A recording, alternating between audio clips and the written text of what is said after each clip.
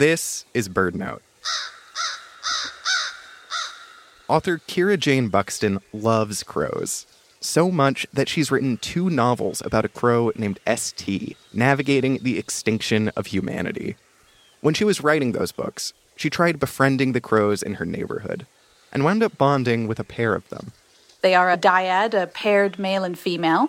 I call them T and Dart, and they have honestly become family to me.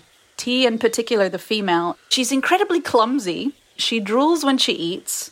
She's very quirky. She used to love to call for me out the front porch, and then I would come out and she would hide, and I'd have to try and find her, and then she'd do a kind of jump scare and pop out at me. That was her favorite thing for a while. And her partner, Dart, is a very handsome crow. He's a little bit more aloof. She'll come right up to me. He will watch and keep an eye out for her, and she will eat all the food and share nothing, and he always shares his food with her. It reminds me a lot of my relationship with my husband. He's gregarious and altruistic, and she just wants to eat all the snacks. It took a long time to garner the trust of these 2 birds, and now we have this sort of reciprocity of respect.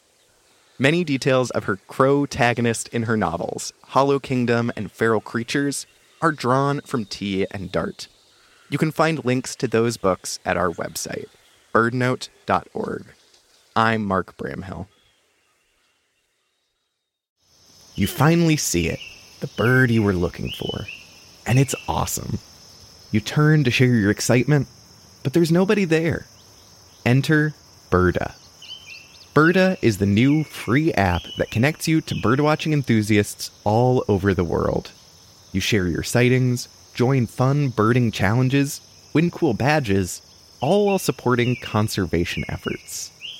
You can find Birda, that's Birda, on all app stores for free. Download Birda today.